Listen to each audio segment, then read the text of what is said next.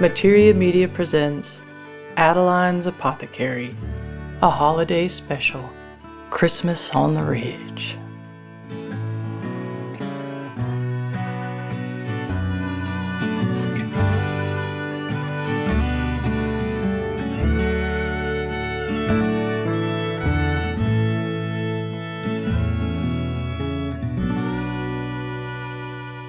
You know, at that time of year come again, and I hear them sleigh bells ring-a-ling-a-ding-ding-ding-a-ding too. And I can't help myself. I got to take a little break from this story I've been telling you about the corona coming to town and all that. I got to take a little break to tell you a Christmas story, a good old Christmas on the Ridge story. Well, it's the year of Mama's passing, and she left us in the spring. Of course, she left us in the spring, her favorite time of year, right before the morel popped. I thought she'd stay with us, get one last taste of the sweet morel, but no, she moved on, just as peaceful and elegant as she always was, my Mama. She'd been having some pain and some different issue that I was helping treat, and then one night she say her prayer, she shut her eyes, and she went on. She went on and left us like the quiet angel she really was. Well, I was so absorbed in my grief when Mama left that I didn't fully realize what I meant to do. Was supposed to call the authority and all that. Well, it didn't much occur to me till finally my little brother called. He in the big house. And he give me his weekly call. He called every Sunday back then. He calling, and I could hardly speak. I could hardly tell him what happened. But we was talking about this and that, and he's asking lots of questions, and he started asking about Mama's body. And I says, well, she's still upstairs. And he said, what you mean she's still upstairs? Have you called anybody? And I says, well, no, who do I call? And he say, Adeline, you gotta call Ralph. Call Ralph, he'll help you through it. He'll help you through all the detail. And I kind of wake up a little bit, and I says, oh, right. And he say, have you told anybody? And I says, well, no, not really. Who there to tell? And this boy, he start chuckling. He have a big old chuckle, and he say, Adeline, what we gonna do with you? So anyway, I finally called Ralph down at the funeral home, and he didn't bat an eye. He real kind soul. He helped me out, didn't bat an eye. And I didn't really want to bury Mama in the cemetery, but that where Papa were, and so it only right. But really, I prefer for them both to be buried up on our land, up on the ridge. Well, not a whole lot I could do about that. So we had a service for Mama, and of course half the town there. Mama, she everybody friend. She have so many friends, and I could hardly take it being there and all the fuss, all the But after that, I just went back to farm, and I'm not sure what happened in that next period of time. It a bit of a blur, to be honest. I know I was here on the farm keeping up things best I could back then. We still had 20 head of cattle and a lot of neighbor. We was helping make medicine for and helping out on their farm. And Mama had been doing all kind of stuff for all kind of folk, and I tried to take over that, but really I was keeping to myself. And then one day I was out the barn cleaning out some muck and trying to get on top of everything kind of getting out of my control. And I hear a car honking down into the drive. Oh, it honking so loud, and it just don't stop. So I go over in the wood and start walking down that way, see what's going on, but keeping myself hid case of the crazy. And I walking along, and guess who I see? If it ain't my brother Hank in his city slicker shoe and dress-up clothes walking up the muddy drive. So I just watch him from the wood. I'm a little confused why he here. So I don't go out, and he go to the house and knock, and back then I always keep the door locked. I was a bit of a safety girl, you might say. I always kept things locked up after Mama passed, and I out here on my own, and so he can't get in the house, and he start yelling, and at this point I don't know what to do. There I is in the wood, and he yelling, and I confused, and then I hear these little chillin'. Hear some little chillin's voices down in the drive, and then I hear it. Oh, I hear it. If it ain't a little baby cry. I hear a sweet little baby cry. So I run down through the wood, and if it ain't my little niece in her mama arms, a-screaming her head off. So I come out the wood, and I says, hello, Linda. And Hank kids look at me, and they says, who are you? And I says, well, I'm your Auntie Adeline. And they just kind of stare at me like I'm some kind of I don't know what. And Hank's wife, Linda, she looked real tired, real beat down. So I says, can I help you there? And she say, where's Hank? And I says, I'm not sure. And she just get back in the car. She get back in that van they's got. So about this time, Hank walk up and he say, where the blank you been? And I says, well, right here. I've been looking for you for an hour, he say. And I frown. I don't think it been that long. Well, unlock the gate, he say. And I says, you all coming to stay or? And he say, yes, we're coming to stay at our farm too, isn't it? Well, no, it wasn't their farm too, actually. My mama, she decided in her last year to leave the farm to me. And this been a big deal with Hank ever since she passed. He been saying it his land too, and we got to split it up and all this. But fortunately, Mama, she had a friend in town, real smart friend, and she set this all up with him, and he know how to help me, how to protect me. But anyway, I says, well, I'm not exactly set up for company, Hank. And he say, whatever, open the gate. We're exhausted. Kids need to, And he say they need to use the facilities. But then we look over and his little boy, Hanky Jr., already going in the wood.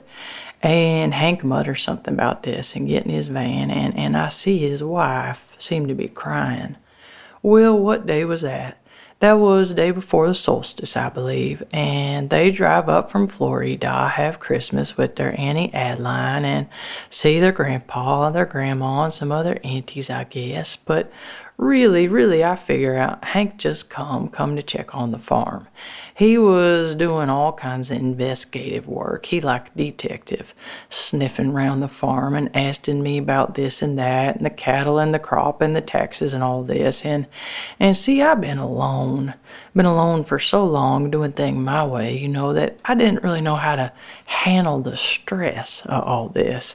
I had Hank and his wife in my bedroom with their sweet little baby. Oh, that baby. She had my eyes, yeah.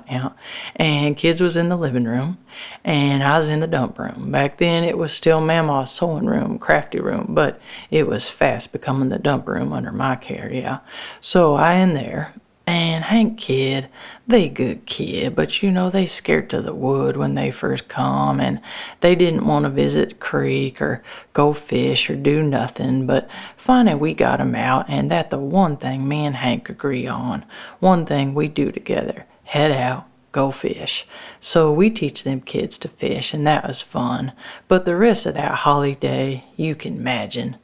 Anyway, Christmas Eve come, and Hank decide he gonna get a turkey. He and Daddy actually decide they's gonna get a turkey. I ain't seen Daddy since summer before. After Mama passed, we had a big falling out over the farm, 'cause he also thought the farm ought to go to him. But no, Mama left it to me. But Hank tracked Daddy down, and they get to drinking like they does, and they decide they gonna get a Christmas turkey. So they get up early Christmas Eve morning and head out the wood. Daddy sleeping down in the basement, And usually I up early for the dawn, but that time my nerves such a wreck. I was maybe using a little stronger medicine, help get sleep at night. A little of this herb, a little of that, maybe having a drink or two. And so I wake, sun barely up, and hear a gunshot down the wood. I wake, hear that gunshot. Then I hear some hooting and hollering, Daddy and Hank hooting and hollering. And that weren't no shotgun shot. No, sir, that a rifle. Now, who out getting a Christmas turkey with a rifle? So I gets my jumpsuit on, splash some cold water on my face, wake up, head down. I hardly seen Hank's wife. She just went up in my room, hardly ever come out, and when she did, it pretty clear she'd been crying, poor thing.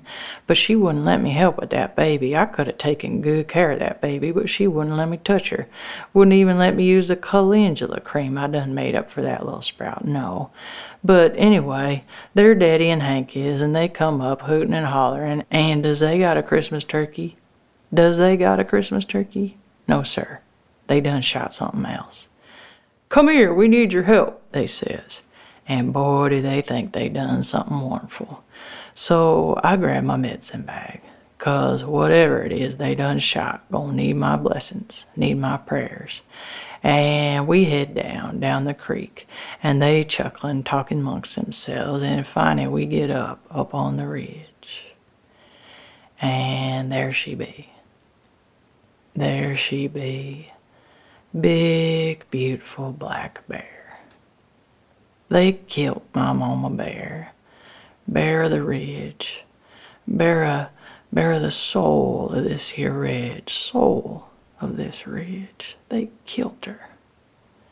Me and Mamaw, we loved that mama bear. We'd watch her every year with her cubs and foraging our land and putting up for winter and cleaning out in the spring, and I felt in that moment that they had not just killed our mama bear, that they had killed me. They had killed Mamaw all over again. And I knew without a doubt why the ridge been entrusted to my care, and I felt that care. I felt the weight of the responsibility. So I rose from the side of my mama bear, and I went to the great mama pine of the ridge, and I took a branch of her green needle and put it upon my bear friend, and I prayed the word best I knew how. And even Hank and Daddy shut their loud mouths for one short moment. And I don't even know what come out my mouth, but I went a bit wild after that, and all I really remember is Daddy and Hank dragging me away from that bear. And I was crying, and all the pain, all the years, it all erupting. And my Mamaw being gone, my first Christmas without my Mamaw, it all erupting. And these men causing such trouble in my life, it all erupting. So I got back to the house and took up my own gun. Of course, it not loaded. I ain't a fool. I took up my gun and I says, okay, it's time for everybody to go on home. This little family gathering done over. And Hank and Daddy choose that moment to go to town on me. How this be their farm too, this be their land too, and Hank threatening a lawsuit, legal action, and Daddy egging him on and saying how it ain't right, how his mother in heaven never meant for this, and his father in heaven wouldn't stand for it. And I was just about to lose my mind, just about to totally lose control on these men. When I turn, we was out in the yard, and I turn and I see Linda. And she dressed in her Sunday best, beautiful city dress flowing around her. She a real pretty lady, and she got her scarf wrapped round her head, and that little baby a-sleeping in her arm. And there we was, a-yelling and a-screaming, and we all stopped to look. If it wasn't a vision of Mother Mary and her child, the Christ child, coming across the barnyard. And she come over in her nice, calm way. She had a real nice voice, soft voice, and she say, "It's time for church, you all. Go clean up and get changed." And so me and Hank and Daddy, we just went silent. and we got ourselves cleaned up. I got in my truck and had my nephew and my niece. They let me drive them into town, and we all went to church, Christmas Eve service. I ain't been to church since 'fore my mama passed. And the end of the service, we all got in a big circle like we do every year, Christmas Eve. And each person got a candle. And my candle, I get to light my little nephew his candle, and the light spread all around the circle, and we sang. Silent night, holy night, all is calm, all is bright, around yon virgin mother and child. Holy infant, so tender and mild, sleep in heavenly peace, sleep in heavenly peace. And for those few moments that night in the light with our own Mother Mary and little Christ child, our family come together in the memory of all that is good and pure and true.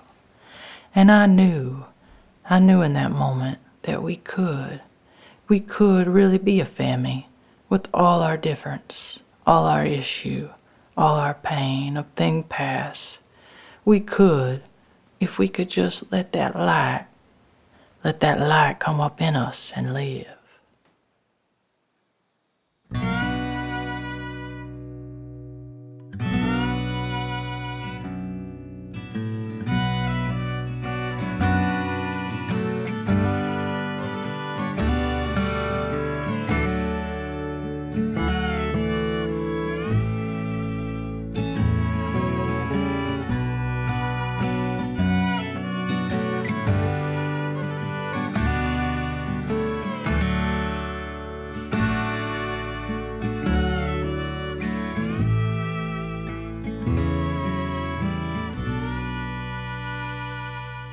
I'd like to thank all of our listeners and the crew at Adeline's Apothecary, mixer Scott Hirsch and music composer Daniel Wright at Echo Magic Sound, producer Matthew Burr, and our lovely illustrator Michelle Enemark. This is Holden Abigail Osborne, writer and narrator, wishing you all a happy holiday and looking forward to a good new year. For herbal recipes using white pine and more stories, please visit Adeline'sApothecary.com.